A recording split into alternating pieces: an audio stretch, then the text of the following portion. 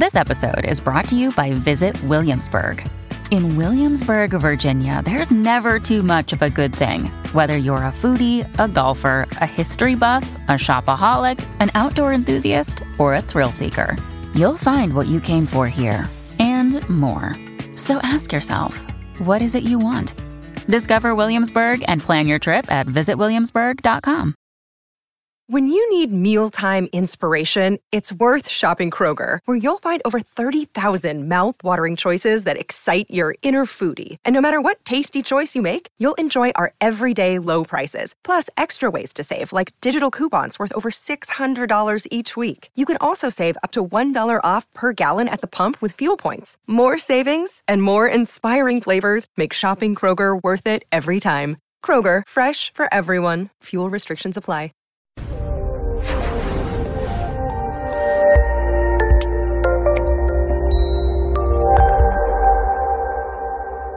This episode was pre-recorded as part of a live continuing education webinar. On-demand CEUs are still available for this presentation through All CEUs. Register at allceus.com/counselor toolbox. Between writing notes, filing insurance claims, and scheduling with clients, it can be hard to stay organized. That's why I recommend Therapy Notes. Their easy-to-use platform lets you manage your practice securely and efficiently.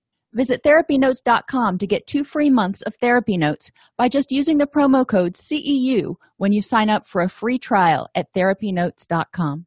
I'd like to welcome everybody to today's presentation, The Biopsychosocial Impact of Depression and Strategies for Prevention and Intervention. I am your host, Dr. Dawn-Elise Snipes. We're going to explore really quickly the symptoms of depression, the impact of depression. We will explore how to learn how to ask strengths-based assessment questions, identify a range of potential causes for depression, and activities and interventions that can help your clients address some of the underlying causes. Remember that depression represents a cluster of symptoms. Yes, everybody has to have that general malaise and apathy that has been going on for at least 2 weeks, more days than not, yada, yada. But the rest of the symptoms, it can present in, I think they did the math, and it was like 142 different ways. Depression does not look the same for every single person. A variety of different things can cause depression and also be caused by depression. Let's think about emotion. If somebody is angry all the time, it can be exhausting and it can keep their HPA axis revved up, which can eventually lead to lack of energy, glucocorticoid resistance, yada, yada, i.e. depression. On the other side of the coin or whatever, depression can cause anger. When we are depressed and we are feeling sad and we are feeling low motivation and all that stuff we may feel with depression, we can get really frustrated and angry that other people have a better life, that other people don't feel this way, or that we do feel this way. The same thing is true with anxiety, grief, guilt, and shame. All of these things can cause us to be revved up because they're all threat sort of emotions that will trigger that HPA axis. And all of them can be triggered from depression. We can feel depressed and we can feel anxious that people are going to abandon us because we're not the life of the party anymore, or that we just don't have the energy to do the things that we used to do. We may grieve the fact that we are not feeling the way we did last year or, even 2 months ago. We may have guilt because we can't do the things that we used to do. We may not have the energy to be making dinner and doing those sorts of things. And, guilt and shame kind of go in there. But culturally, some people also experience shame because culturally mental health issues are not as accepted, not as widely accepted as being okay. So depression can cause these feelings, but depression can also be caused by these feelings. Our thoughts can cause depression. If we have cognitive distortions, if we have prior learning experiences that create schema, if you think back to, was it Watson who first initiated schema, or was it Piaget? I don't know. I don't remember my counseling 101. But we create these ideas and concepts of things like who is safe and what is okay and what looks threatening. what is our fault, what is within our control. All of those things are schema that we've created, files that we have that tell us based on our prior learning experiences, is what we can expect. Well, if those schema are outdated or inaccurate, then it can lead us to feel hopeless and helpless in the present. What we couldn't control when we were 10, we may very well be able to control now that we're 30. And then your old-fashioned cognitive distortions, your personalization, all or nothing thinking, mind reading, yada, yada. Those can create a sense of hopelessness and helplessness and a sense that everything is always bad. It's really important that we recognize that our thoughts and our schema can cause depression. Likewise, when we are depressed, we tend to notice, because we're depressed, we tend to notice the negative things more. So just being depressed can create more negative thoughts, and those negative thoughts cause more depression, and it's this downward, unfortunate cycle. Our relationships with ourselves or with other people can cause depression. If it's an unhealthy relationship in some way, it can make us feel hopeless, helpless, unlovable. Likewise, our depression can, if we're depressed, our depression can cause poor self-esteem. We may feel bad about ourselves because we're feeling depressed right now. People with bipolar disorder, for example, it's something when they cycle, it's something that they struggle with, and accepting that is a condition that they have may impact their self-esteem negatively because they feel like they are broken in some way. Depression may lead to unhealthy or unsupportive relationships when people don't know how to deal with our depression. So there's a lot of ways that, again, it can go either way.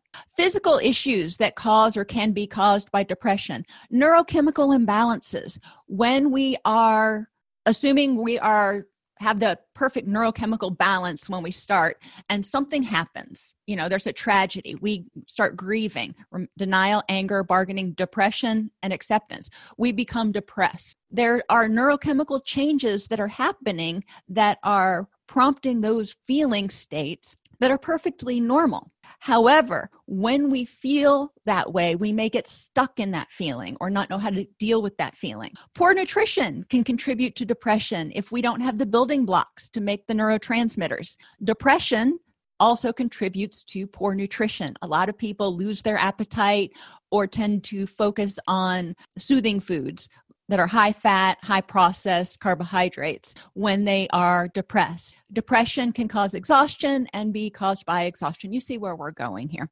Environmentally, high stress environments can cause people to be distressed. That high stress environments cause extended exposure to stress. We know that extended exposure to stress, eventually the body downregulates. It says, I can't win this one, so I'm not going to throw any more energy at it, which means the person starts feeling more apathetic, more depressed, less energy, yada, yada. We're going to talk about these more in depth, believe it or not, in the next few slides. A strengths-based assessment for depression, though, is really important. When somebody comes in with depression, what is one of the key characteristics of depression? Hopelessness and hopelessness. Well, you're not going to get people to move forward very easily, to get motivated, to develop momentum, unless they have hope and empowerment. So we need to kind of turn the tables here. The first question is to ask people, the first question is, what are your symptoms? And then the second question is, what do those symptoms mean to you? What does it mean to you to be depressed? What does it mean to you to feel sad or apathetic? Which symptoms are most bothersome for you and why? If apathy is the most bothersome, or fatigue, or irritability, agitation, there's the whole list of them. Which ones are the most bothersome for you? That gives me an idea from a treatment planning perspective where we probably need to start, because I want to help the person start addressing those things that are most bothersome so they can feel some relief. For each symptom that they have, what makes it worse and what makes it better? If they have fatigue, what makes it worse? What makes it better? If they have difficulty sleeping, Well, first we want to know, is it difficulty falling asleep, or they wake up and can't get back to sleep? What does it look like? What makes it worse and what makes it better? And most people will have some idea for them. They may not have the perfect solution, or they probably wouldn't be in your office, but they know in the past when they've had trouble sleeping, or even last week, one of the things they did that helped them get back to sleep or helped them get to sleep was, fill in the blank. We want to help people start identifying their inherent strengths and what they've already been doing right. This is where we start creating that momentum and that optimism that, hey, okay, I was on the right direction, because 2 nights last week, I actually did get a little bit better sleep. Well, that's great. We're looking for progress, not perfection. 2 nights of a little bit better sleep is great. This week, let's shoot for 3 nights of a little bit better sleep and build on it from there. How was life more pleasurable prior to getting depressed? That'll give us, again, some more ideas about what changed and what is maintaining or potentially maintaining this depression. What is different during times when you're not depressed? Remember, the diagnosis for depression is depressed mood most of the day, most days of the week in the preceding 2 weeks. During those little glimpses when you weren't feeling just completely overwhelmed with depression, what was different? Before you got depressed, before this depression set in, what was different? What was different with your sleep, with your activities, with your social activities, socialization? What was going on? And that may give us some ideas about things that changed. A lot of times we'll see that when people got depressed, once that depression kicked in, their eating and their sleeping and their socialization, all 3 of those, changed considerably.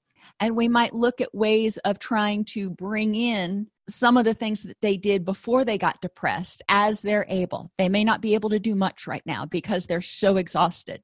And finally, how do you expect life to be different when your depression is gone? And this is how, when we write our treatment plans, Sally will evidence remission of her depression as evidenced by. And this will give us an idea about what they're looking for. What do they want to see different when they are in recovery? This also gives them something that they can look for and they can look forward to. I will have more energy to go to my kids' ball games. All right, that's an awesome goal. So let's start working on that and maybe keep a log of energy levels so you can see gradual progression. Progress, not perfection. You're not going to wake up tomorrow and suddenly feel like somebody lit a fire under your butt. It's just not going to happen. Progress, not perfection. Let's go back to some of the causes of depression and things we can do. When people have neurotransmitter imbalances, and I use that term really broadly, we're talking about dopamine, serotonin, norepinephrine, acetylcholine, GABA, glutamate. Yeah, I think those are the big 6 that I really want to hit. When those are not in the correct balance, people are going to feel wonky. Sometimes they may feel agitated, and if it's in a different proportion, they may feel depressed. If it's in a different proportion, they may feel, angry, scared, whatever. There are a lot of different compositions that can happen. But what we want to help people do is figure out how to get it back into that perfect balance where they're feeling those emotions of contentment and happiness. Yes, there are going to be times, as they say in acceptance and commitment therapy, pain in life is inevitable. There are going to be times when you feel dysphoric. It just happens. But then you can easily or relatively easily re-regulate emotion and have this general steady state that you would call content or happy. That's what we're looking for. Now, neurotransmitter imbalances not only affect our ability to feel pleasure, but it also can contribute to memory issues and difficulty concentrating, both of which are symptoms of depression. Sleep issues, when we don't have the right neurotransmitter balance, norepinephrine's too high, not enough serotonin, not enough melatonin. There are a lot of different contributing factors. We'll have problems with sleep. Lack of motivation. We need dopamine in order to have motivation. Motivation is one of our perseverance neurochemicals. Fatigue, dopamine imbalances, serotonin, norepinephrine, all of them really contribute to our energy levels. Our perception of pain, when those neurotransmitters are out of whack, it contributes to a higher pain perception or a lower pain tolerance, however you want to say it. We can be irritable or agitated. This is more common when serotonin is low and norepinephrine and glutamate are high. Not always, but these are things that we see. So people can be depressed and irritable at the same time, and they may have fight or flight stress symptoms. These are all due to neurotransmitter imbalances. So what can we do? Well, let's start at the beginning. In order for neurotransmitters to be balanced, the body has to be healthy. We have to provide it a relatively healthy, mentally healthy, and physically healthy environment. Encourage people to get quality sleep. A lot of people are willing to start thinking about this because most, not all, but most people with depression have been having problems with sleep, and they would be so grateful for a few good nights of quality sleep. And when you propose this as an intervention, instead of starting out with, well, let's just talk about your family history for a while, this is something tangible. This is something they can do right now. What can they do in order to improve their quality of sleep? Create a sleep routine. 3 things, I like the number 3 for whatever reason, 3 things they do every night that cues their body in that it's time to go to bed. With our kids, they came home from school, they played for a while, they ate dinner, they took a bath, they got read a story, they went to bed. So as soon as you started eating dinner, it started cueing the body to make melatonin or secrete melatonin, because before long it was going to be bedtime. It takes our body a little while to, kick into gear for getting to sleep. But creating a routine. Does it mean they have to go to bed the same exact time every night? No. Ideally, within an hour or two. You don't want to be going to bed at, 7 o'clock Monday through Friday and then staying up until 1 a.m. on the weekends. You want to keep it kind of close. But if you have a night out on Saturday or something, you still want to be able to have fun. However, doing those same 3 things when they get home can help them fall asleep. One of the things that's not in here that I should have added is avoid alcohol within 2 or 3 hours of bedtime. Ideally, you should have a blood alcohol level of 0 when you go to sleep, because alcohol may initially, they actually found it does initially shorten the time to fall asleep and improve sleep in the first half of the night. But as the alcohol wears off, as the person sobers up, sleep gets dramatically worse. Depending on what point that person starts to sober up, their sleep quality is going to kind of go into the toilet. I recommend to people, I'm not going to tell them unless they're in substance recovery, that they should not drink at all. However, with people that are struggling with depression, it's ideal if they're going to drink if their blood alcohol is 0 or close to 0 when they go to sleep. Alcohol actually also slows respiration. So if they've got sleep apnea, it will make the sleep apnea worse, which will worsen their sleep and increase their cortisol levels and make their depression. All kinds of reasons not to drink right before bed. We want to help people address pain. If they have chronic pain, then it's going to keep them from sleeping as well at night.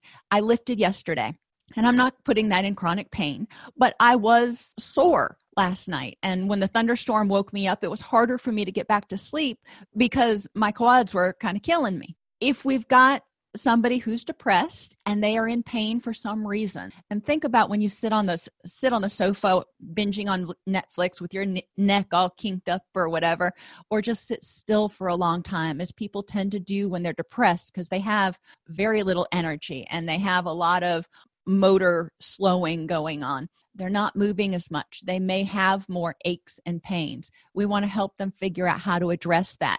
May need a doctor's referral, may need a physical therapy referral. They may just need to move and maybe stretch, maybe yoga, something gentle that they can do to loosen some of those muscles. And as I said, obstructive sleep apnea contributes to depression and poor cognitive functioning.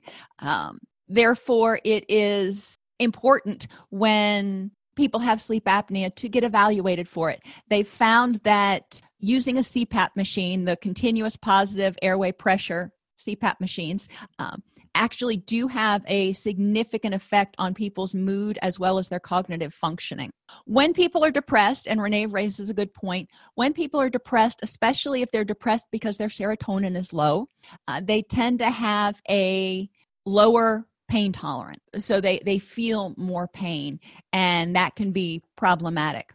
Other problems that they may need to look at for getting quality sleep, shift work can be a real bugger. If somebody is struggling with major depressive disorder, if they can get off of shift work for a while until they can get everything squared away, that's good. If not, they need to maintain the same shift. If they're working midnight shift, I have a friend right now who works 5 p.m. to 5 a.m., and then on the days in between, when he's not working, he switches his schedule so he can spend time with his son, which is great. It's very admirable, but that is horrible for his sleep quality and his circadian rhythms. Time zones can also affect quality sleep. If somebody is going between different time zones, then it can be significantly problematic to them. And daylight savings time. Some of the things that they found for quality sleep and adjusting to time zones and daylight savings time have been using light boxes in order to most effectively set circadian rhythms. Other things with getting quality sleep, like y'all are mentioning, limit blue light exposure within 2 hours of bed. Get a blue light filter for your television and every single digital device that you have. Ideally, log off of any stressful devices within 2 hours of sleep. And that will help significantly cue your brain in that it's time to start going to sleep. Relaxation can help balance neurotransmitters, because when we relax, it triggers that rest and digest, which triggers the release of serotonin and GABA into our system. Biofeedback can be really helpful, and you don't have to have anything super fancy. You can lay down or sit down in a chair and put your hands on your abdomen, and you'll feel yourself breathe in and breathe out, and you may also feel your heartbeat, and you want to feel that slow down. If you want to get a little bit more high tech, you can use a fitness tracker, and you can practice deep breathing to reduce your heart rate. And a lot of the fitness trackers now actually monitor heart rate variability and will clue you in if the heart rate tracker thinks that you're too stressed, and will provide you with some biofeedback activities. And then progressive muscular relaxation, you can search for that online and find plenty of videos on YouTube how to do progressive muscular relaxation. But that can help the body relax physiologically, and it can also help the person relax cognitively, because they're focusing on noticing the difference between tense and relaxed, which means they're not focused on monkey mind. That really helps people become more mindful, at least for a minute. And we need to encourage people to address medication side effects like psychotropics. Even any of your medications that you take, psychotropics, opioids, may have side effects that alter neurotransmitters. Opioids, for example, have a depressant effect. Other psychotropics people may take may increase sedation. Some of your antidepressants are serotonin reuptake inhibitors. Some of them are norepinephrine. Others are dopamine. And yet others are serotonin, norepinephrine, and dopamine reuptake inhibitors. So when people take psychotropic medication, they are altering the balance of those neurotransmitters. Other things people can do for neurotransmitter balance is improve their nutrition, address addictive behaviors. When we engage in addictive behaviors, and these are the things that produce that rush of endogenous opioids and dopamine, and a lot of times norepinephrine too. So you get that euphoria. That can be toxic to the brain after a while. And the brain adjusts in order to protect itself from that toxicity, which is what we call tolerance. We want to address those addictive behaviors, because every time we do that, we are flooding the system with certain chemicals and altering that neurochemical balance. Encourage people to address chronic or extreme stress. As a brief refresher, both chronic stress, low-grade ongoing stress, or acute extreme stress increase the amount of neurotransmitters flooding the synapses. To protect the body from overload, the brain shuts down some of the receptors in order to prevent, burnout, basically. When the neurotransmitters return to a normal level, the receptors are often still shut down, so not enough neurotransmitter gets sent out. When things are back to normal, so to speak, the dopamine receptors may still be shut down. Therefore, not enough dopamine gets through compared to what is being secreted. Tolerance and withdrawal are very interesting to look at, and we need to remember it can happen in response to stress, not only in response to addiction. What we see with stress and the HPA axis is the body starts protecting itself from having too much cortisol and glutamate in the system, as opposed to addiction, where we're talking about dopamine and norepinephrine. Thyroid hormones are altered in response to chronic stress, and depression is a form of chronic stress, especially, again, because it alters our relationships and how we perceive the world. Thyroid hormone alterations impact mood, libido, and energy levels. Our gonadal hormones, estrogen and testosterone, also impact our mood. Estrogen boosts neurotransmitters that affect sleep, mood, memory, libido, pain perception, learning, and attention span, all of which are symptoms of, or problems in any of those, are symptoms of depression. Go figure. Increased estrogen may also increase the availability of serotonin. Now, you may be going, well, that's great because more serotonin means less depression. Not necessarily. They've found that too much serotonin can also contribute to anxiety disorders and development of anxiety-related depression. Everything's about moderation and balance. Testosterone may be implicated in reducing the availability of serotonin when it's too low. Low testosterone, low serotonin.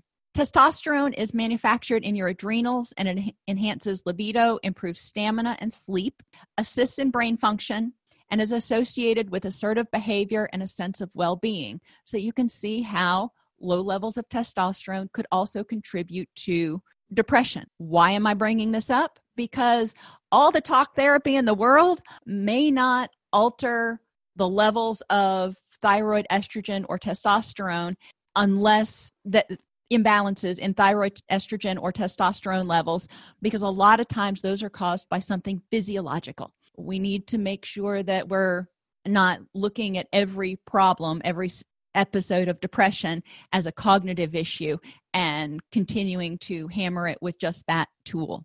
Cortisol is our stress hormone, and it, like testosterone, is made in the adrenal glands and helps the body adapt to stress by increasing heart rate, respiration, and blood pressure. Cortisol goes up, we tend to feel fight or flight, anxiety or anger. Cortisol goes down, but down too low, we tend to feel depression. Cortisol is necessary for life. It helps us get out of bed in the morning and meet the demands of the day, and it gradually decreases throughout the day. This is called our circadian rhythm. Circadian rhythms are not just about sleep. It's about our cortisol levels and our feeding hormones and other things. Insufficient cortisol, as a result of a variety of things, but especially glucocorticoid resistance, can lead to heart rate and blood pressure reductions, as well as reductions in energy and motivation, which can leave people feeling depressed. And DHEA is yet another hormone in our body that can go wonky and contribute to symptoms of depression.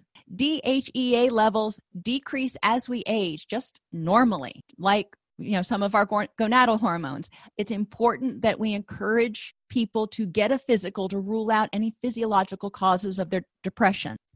Adequate levels of DHEA can increase libido and sexual arousal, improve motivation, engender a sense of well-being, decrease pain, facilitate rapid eye movement sleep, and enhance memory and the immune system.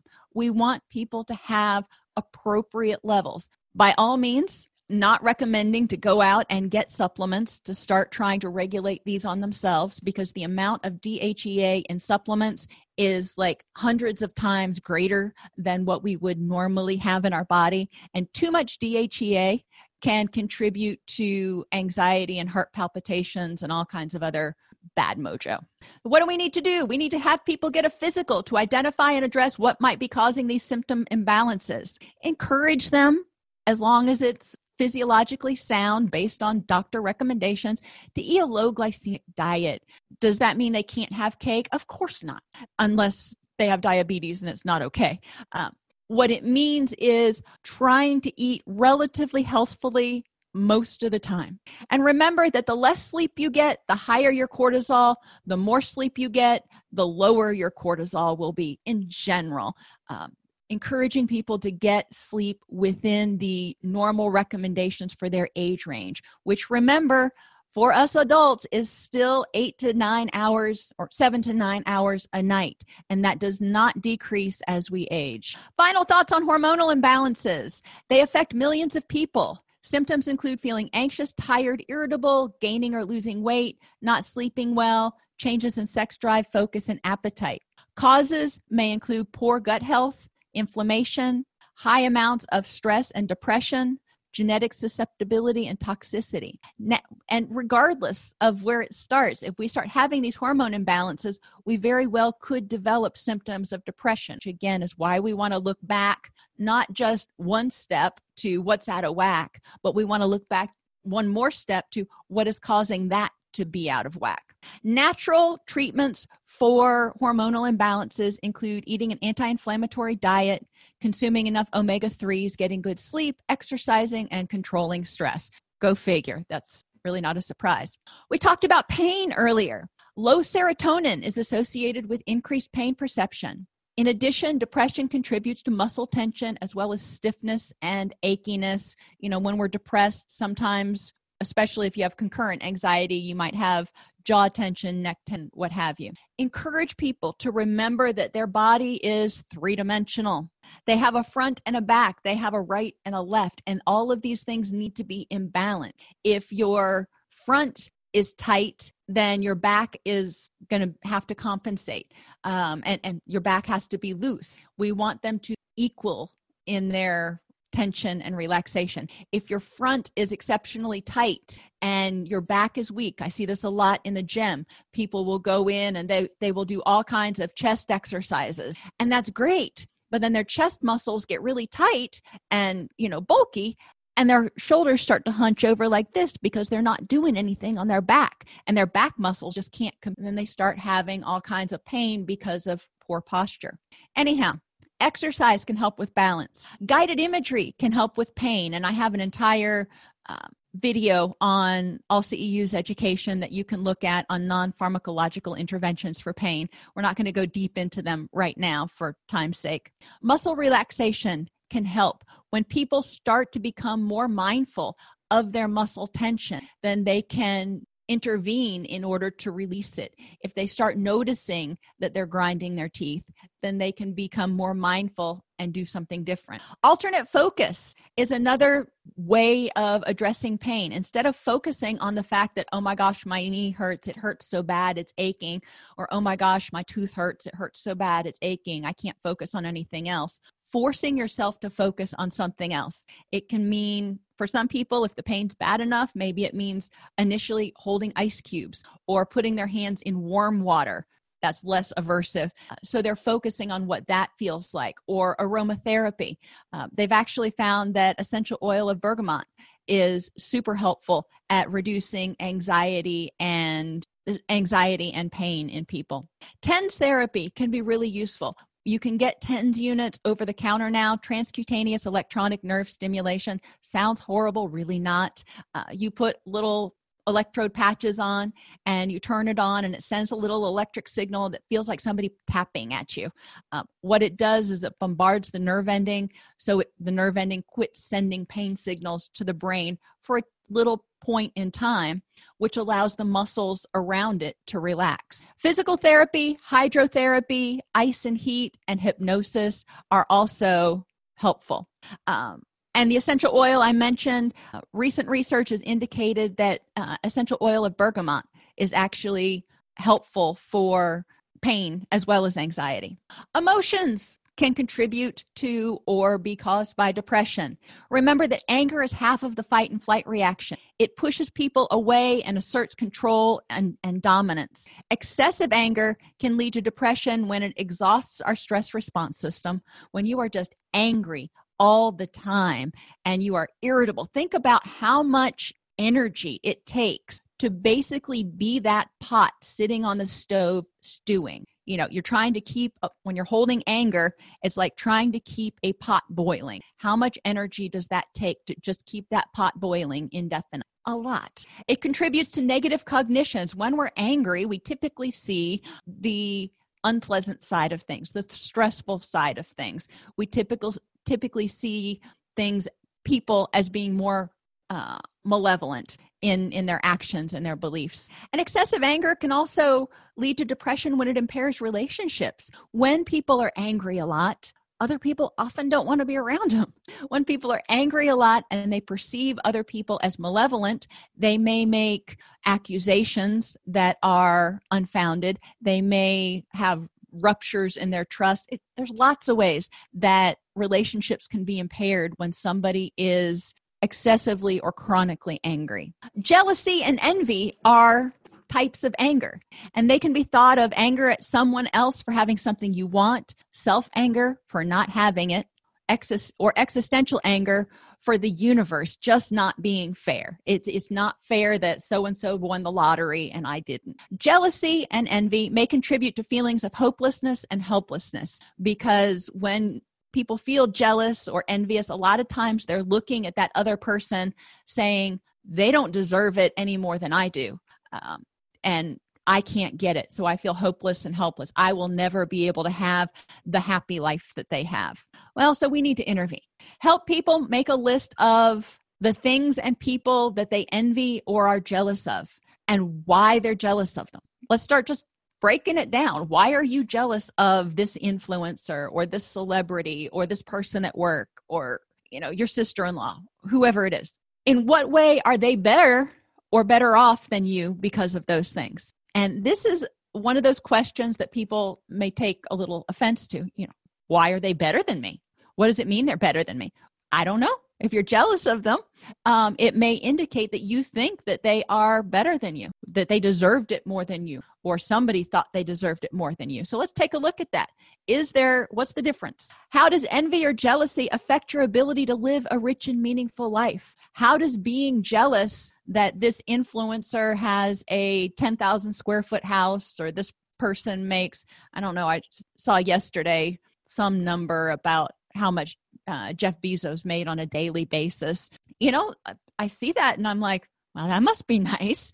But how would being envious or jealous of him impact my ability to live a rich and meaningful life? I'm never going to run Amazon. That's just the way it is. Those are the cards I was dealt. So being angry about it doesn't do anything but drain my energy as I try to keep that pot boiling and use the energy that I could use to focus on the things that are important in my life, which takes us to what's a more productive way to use this energy than just boiling a pot of water all the time. Guilt can be thought of as shame, embarrassment, or self-anger for something you did or should have done. Some people have difficulty letting go of guilt because they think they deserve to suffer. I should have known better. I should hold myself responsible for this, henceforth and forevermore. And if they forgive themselves, they might do it again.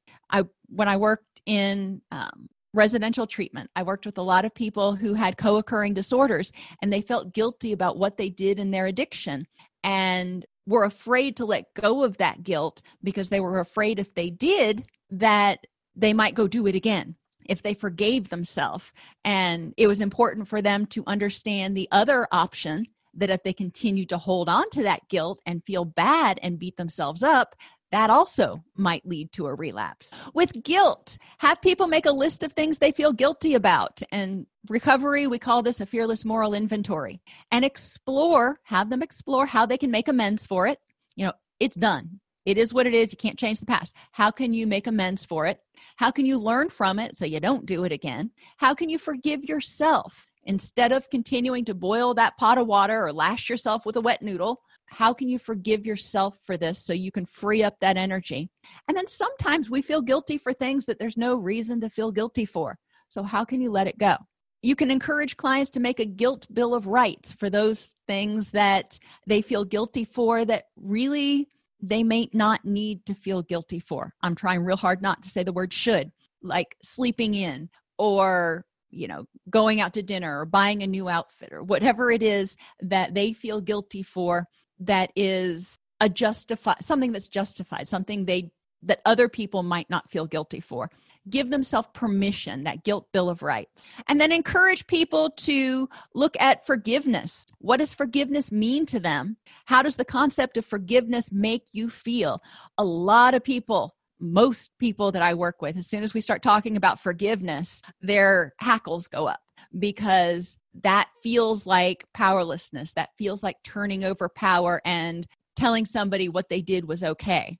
We talk a lot about what the phrase forgiveness is for you means, because forgiveness, we talk about it as a power play.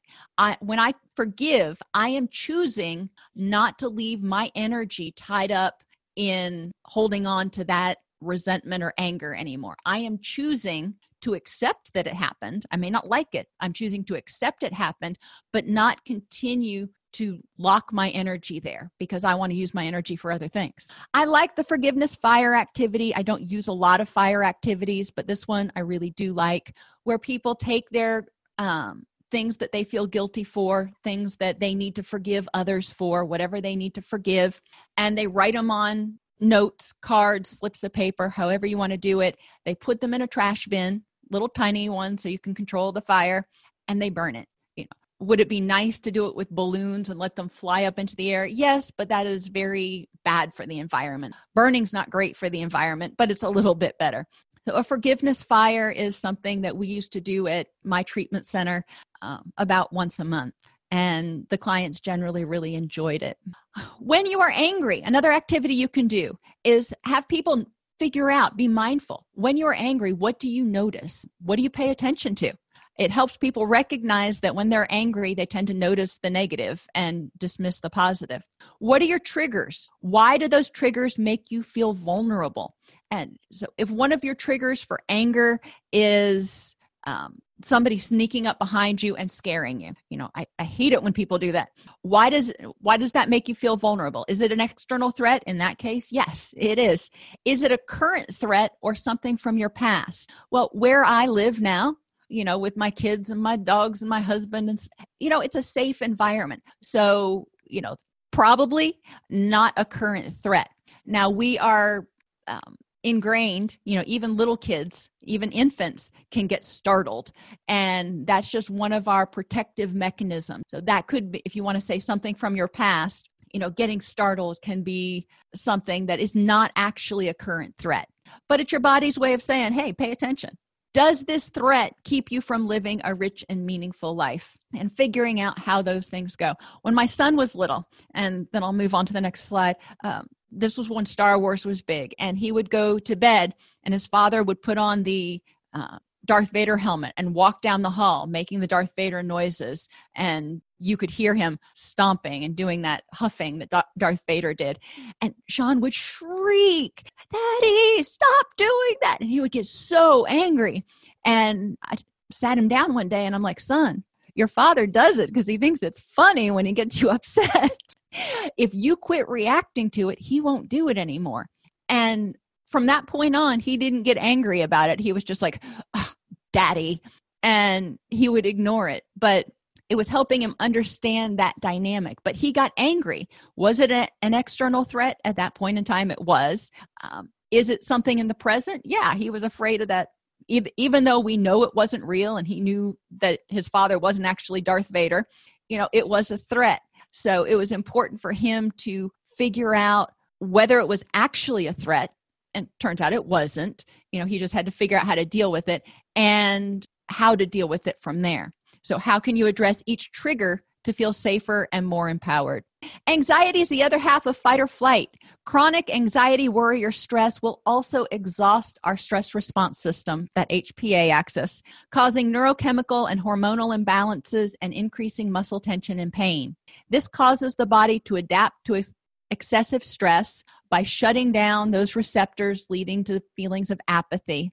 And remember that anxiety makes it harder for sleep. And when we don't get enough sleep, we tend to get exhausted. When we're anxious, we're in that fight or flight, so we're not able to relax and get sleep.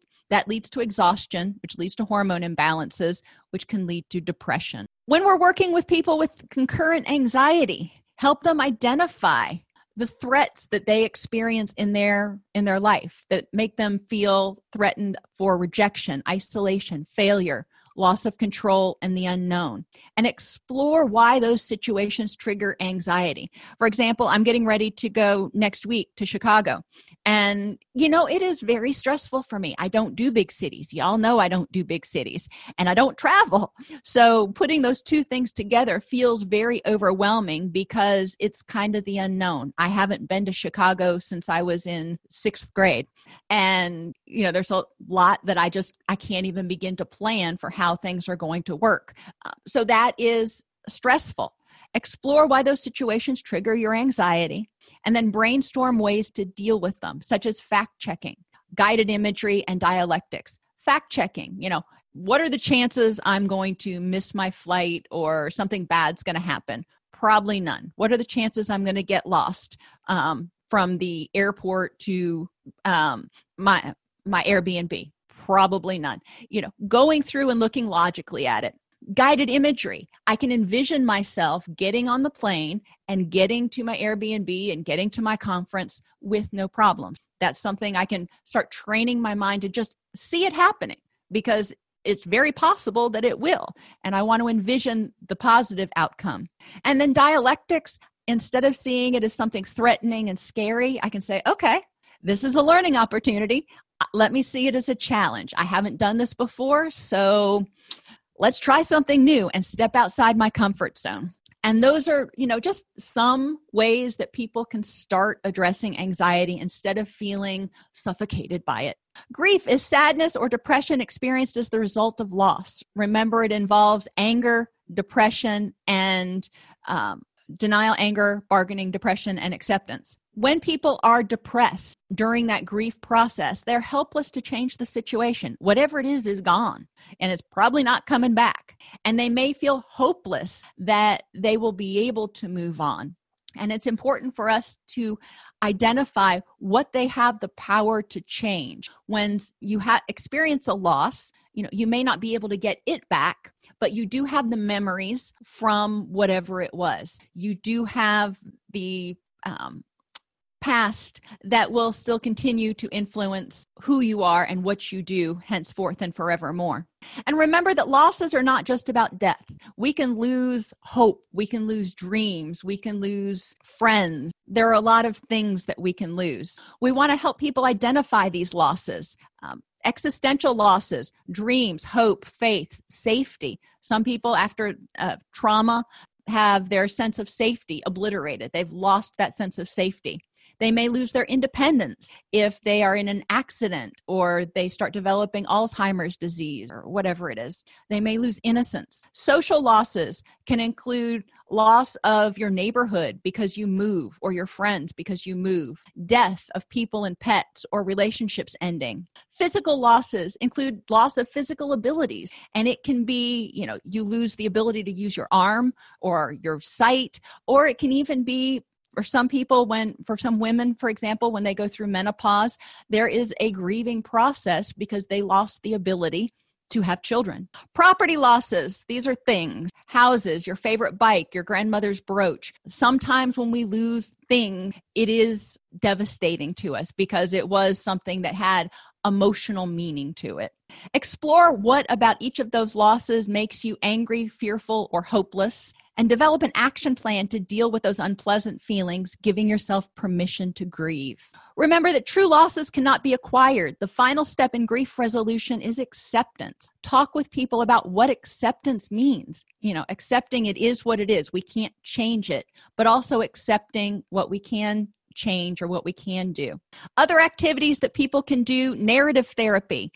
They can write, we've talked about this many times before, writing a little mini novel that describes the person and the events leading up to the loss, and then the loss. And the loss is the close of a chapter or the close of a series. And the next chapter or the next season, that person or thing is not there anymore. And we need to see how it influences the main character. henceforth and forevermore. And people can write and forecast ways that that loss can positively influence them, even though it's not there anymore, like the memories of a loved one that passed on. Even in television series, people will occasionally reappear as flashbacks or memories. And people can also write letters to things and even concepts that they lost. To the loss of my innocence, this is what I'm going to write, and figure out how to communicate with that. You can create wind chimes. So every time they jingle, it reminds you of the positive things about that person or thing that you lost. Or one of my favorites are sun catchers or light catchers. You can do them with Shrinky Dinks or even plastic lids from like yogurt tubs, and color them with transparent paints. Hang them in the light, hang them in a window or in front of a string of like LED Christmas lights. So when the light shines through, it illuminates the beauty of whatever it was you're trying to remember. Happiness. Happiness chemicals reduce stress and depression. It's possible to be depressed about one aspect of your life, but happy about 5 others. You can hate your job, but you can love your kids and you can love your gym and other things. Generally, you're not going to be happy and depressed at the exact same moment. So let's increase the happy times. Listen to comedians. Focus on what's going right. Congratulate yourself for progress, not perfection. I don't have to be happy all the time. I'm happier today than I was yesterday. Exercise, we know that releases positive neurochemicals. And put triggers in the environment for happiness, pictures that make you smile, sounds that are calming, smells that bring back positive memories. Negative thinking styles also contribute to exhaustion. Encourage people to highlight what is out of their control and what is in their control. Negative thinking styles heighten a sense of helplessness and hopelessness. So we want to encourage people to acknowledge the negative, but also turn their attention and notice the positive. Cognitive distortions also contribute to depression, all or nothing thinking. Encourage them to find the exceptions. Very rarely does anything happen all the time or never. If they're creating self-fulfilling prophecies, they expect something to be bad, so it ends up being bad. Encourage them to use positive mental imagery and envision it going well. And if they personalize things, encourage them to find 3 alternate explanations why somebody may have been grumpy with them today, instead of assuming it was about them and people hate them and they're unlovable. Poor self-esteem contributes to self-loathing, shame, and a feeling of unlovability. And also negatively impacts our relationships. When we don't feel good about ourselves, it's hard to encourage people to want to engage with us because we're presenting ourselves as not lovable, not likable. Poor self-esteem, however, often causes a person to seek external validation. Have people complete a self-esteem inventory, and for all the characteristics they don't have, answer the question for themselves: if my best friend had this flaw, would I still love them?